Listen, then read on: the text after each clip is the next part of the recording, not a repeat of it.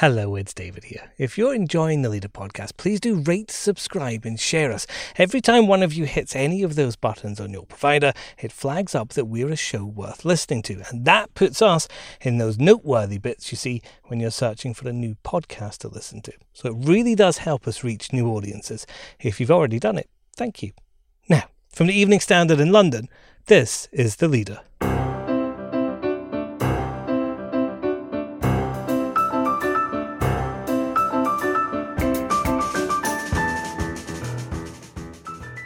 Hi, I'm David Marsland. A generation left behind. One boy phoned his head teacher because he was so concerned about his mum, who was crying all the time because they didn't have any money. So the head teacher said they just took a load of food around. Our education editor Anna Davis on the Evening Standard's special report into the effects of the coronavirus lockdown on our school children. And without this cash injection, at least 70% of our theatre companies and organisations would collapse before the end of the year. Sonia Friedman, the producer behind West End hits like Harry Potter and the Cursed Child on the government lifeline for the arts industries. Is it enough to save them?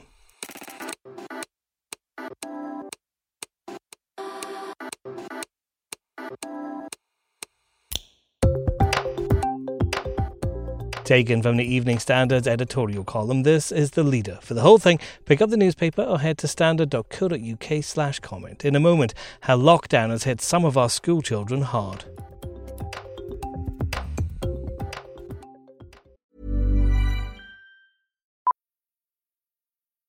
Millions of people have lost weight with personalized plans from Noom. Like Evan, who can't stand salads and still lost 50 pounds. Salads generally for most people are the easy button, right? For me, that wasn't an option.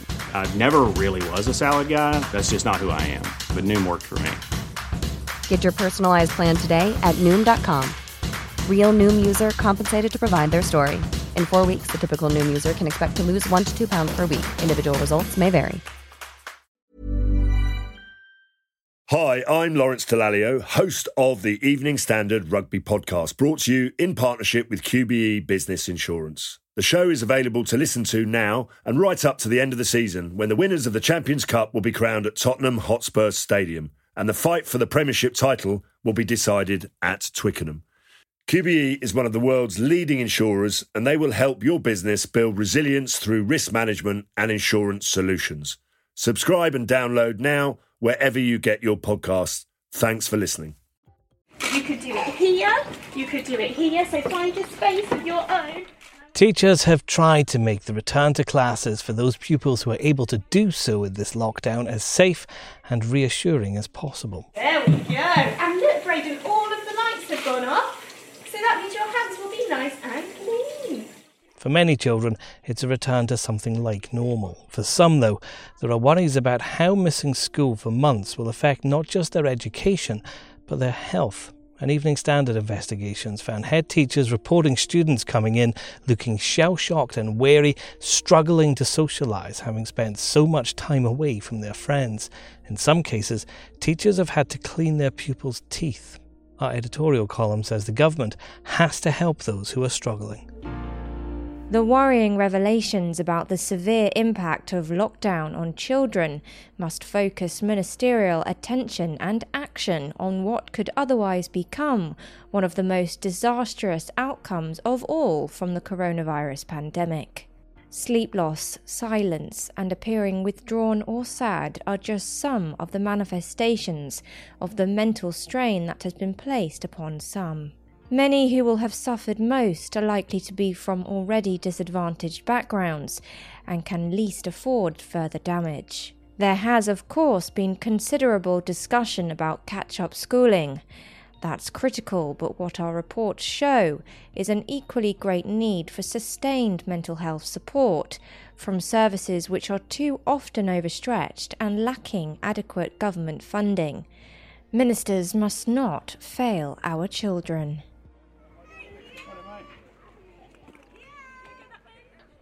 Our education editor, Anna Davis, has been working on this story. She joins me now over Zoom. Anna, some of the descriptions teachers have given you of their pupils make it sound almost like some of those children have come back to class as different people after lockdown. Yes, it's it's really head teachers in more deprived schools who are saying that their pupils who are already facing these kind of problems with overcrowded housing and poverty, that lockdown has just exacerbated all those problems.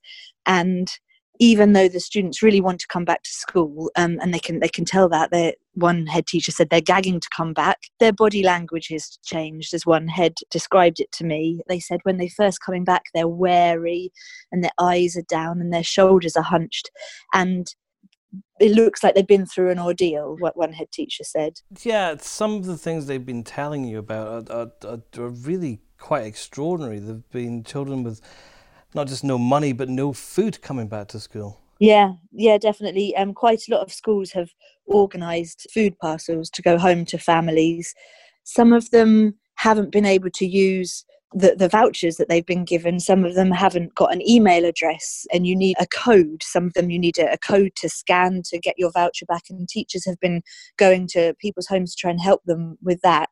And others have just been working with charities to just get physical food and take it to families. One boy phoned his head teacher because he was so concerned about his mum, who was crying all the time because they didn't have any money. So that was around Easter time. I think the head teacher said they just took a load of food around and Easter eggs because they just didn't have any. So I know with lockdown it's strange because everyone's experience is totally different, isn't it? You know, people who are single, who have had the whole the problem of not seeing anybody and being really lonely on their own, completely different to someone who's got lots of children and can't escape and never has any time on their own.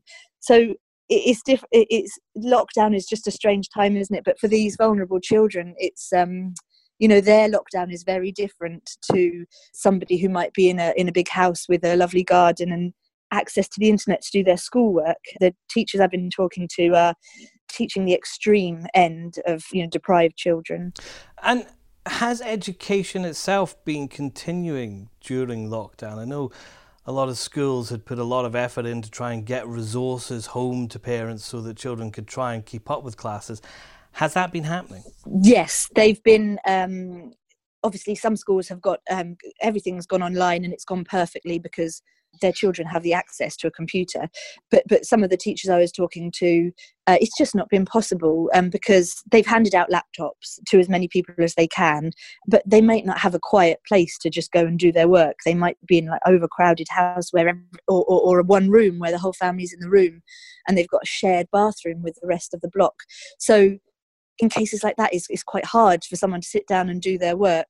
So some schools have actually set up areas within the school that a child can go and use the school computer, but doing the online lesson that everyone else is doing at home. So they've actually at least got somewhere to access. And some teachers have been dropping home paper work for children to do and then picking it up and marking it that way.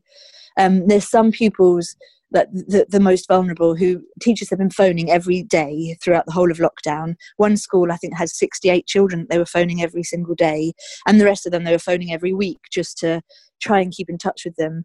But with the best will in the world, they said there are some who won't have picked up a pen or a book for 6 months by the time they go back in September when they do home visits, because some of them are obviously doing home visits as well. The children are still in their pyjamas or they just get out of bed at 3 o'clock in the afternoon. Is there a worry that there'll be a long-term effect of all this? Everyone's very optimistic that I've spoken to that they will be able to get back on track. There's a real determination for it not to blight the lives of children whose lives are already being blighted. Despite the lockdown, they were already at a disadvantage. So I think teachers and schools are determined to catch up, like educationally and emotionally. So I think, hopefully that will happen. Next. They understood what the West End brings to tourism, to the economy, to the greater ecosystem. West End producer Sonia Friedman. The arts are getting government cash, but is the damage already done? Hi, I'm Lawrence Dallaglio, host of the Evening Standard Rugby Podcast, brought to you in partnership with QBE Business Insurance. The show is available to listen to now and right up to the end of the season, when the winners of the Champions Cup will be crowned at Tottenham Hotspur Stadium, and the fight for the Premiership title will be decided at Twickenham. QBE is one of the world's leading insurers, and they will help your business build resilience through risk management and insurance solutions. Subscribe and download now wherever you get your podcasts. Thanks for listening. Planning for your next trip? Elevate your travel style with Quince. Quince has all the jet-setting essentials you'll want for your next getaway, like European linen, premium luggage options, buttery soft Italian leather bags, and so much more. And it's all priced at 50 to 80% less than similar brands. Plus, Quince only works with factories that use safe and ethical manufacturing practices. Pack your bags with high-quality essentials you'll be wearing for vacations to come with Quince. Go to quince.com/trip for free shipping and 365-day returns.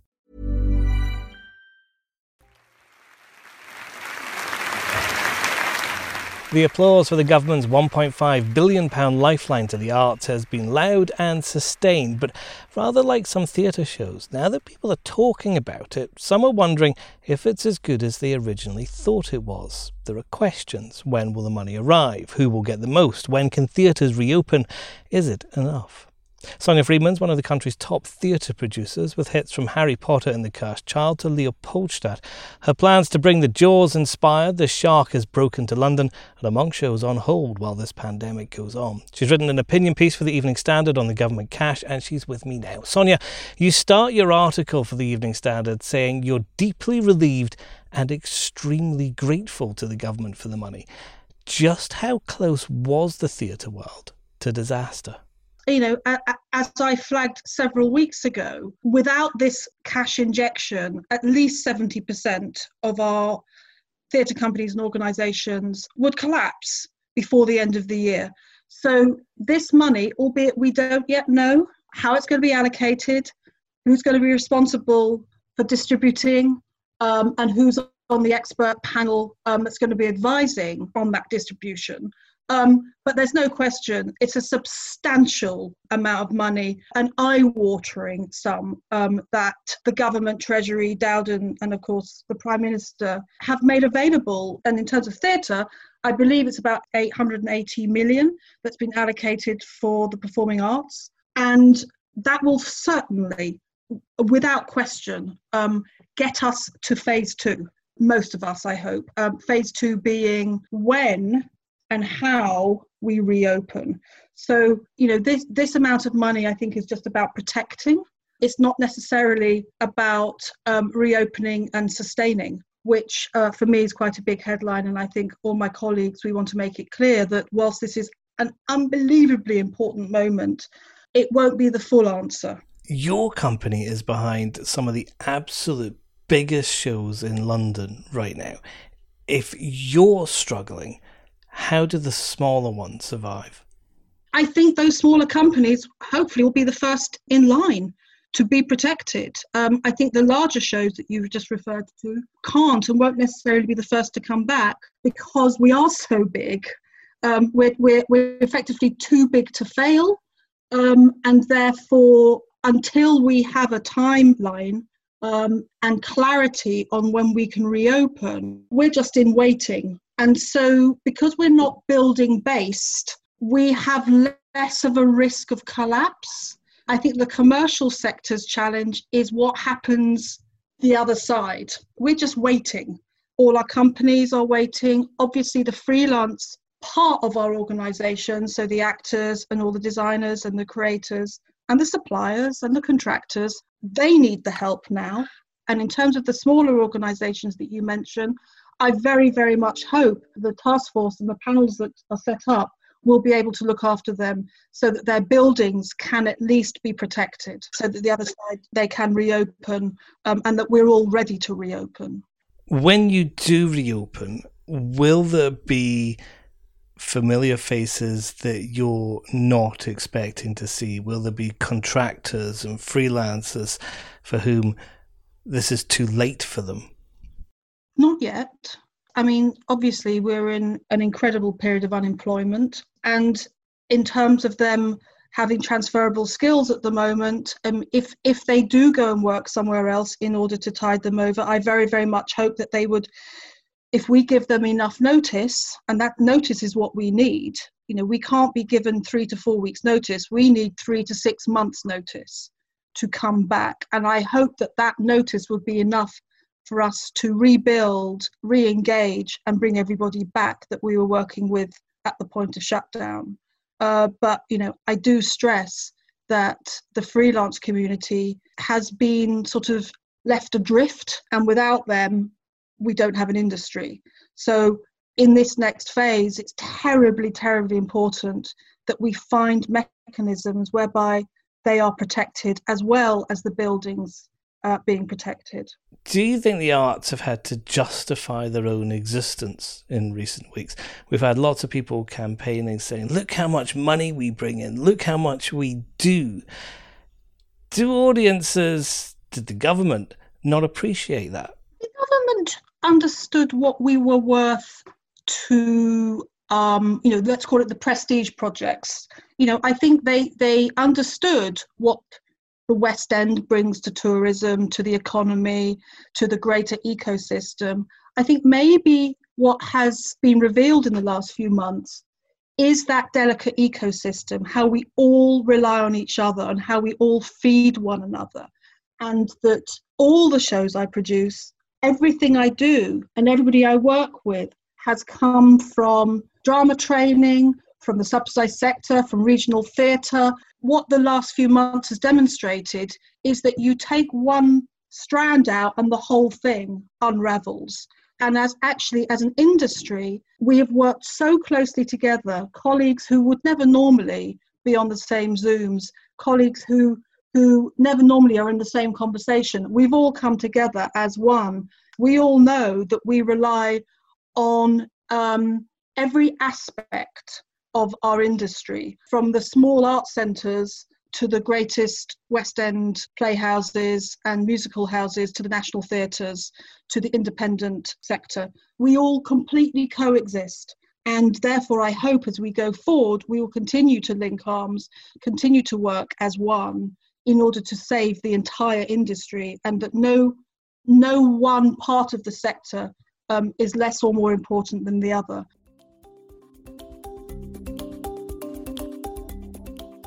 You can read Sonia Friedman's article online at standard.co.uk. And that's The Leader. We have lots more big interviews and analysis to come this week. Subscribe to make sure you don't miss out. We're back tomorrow at 4 p.m.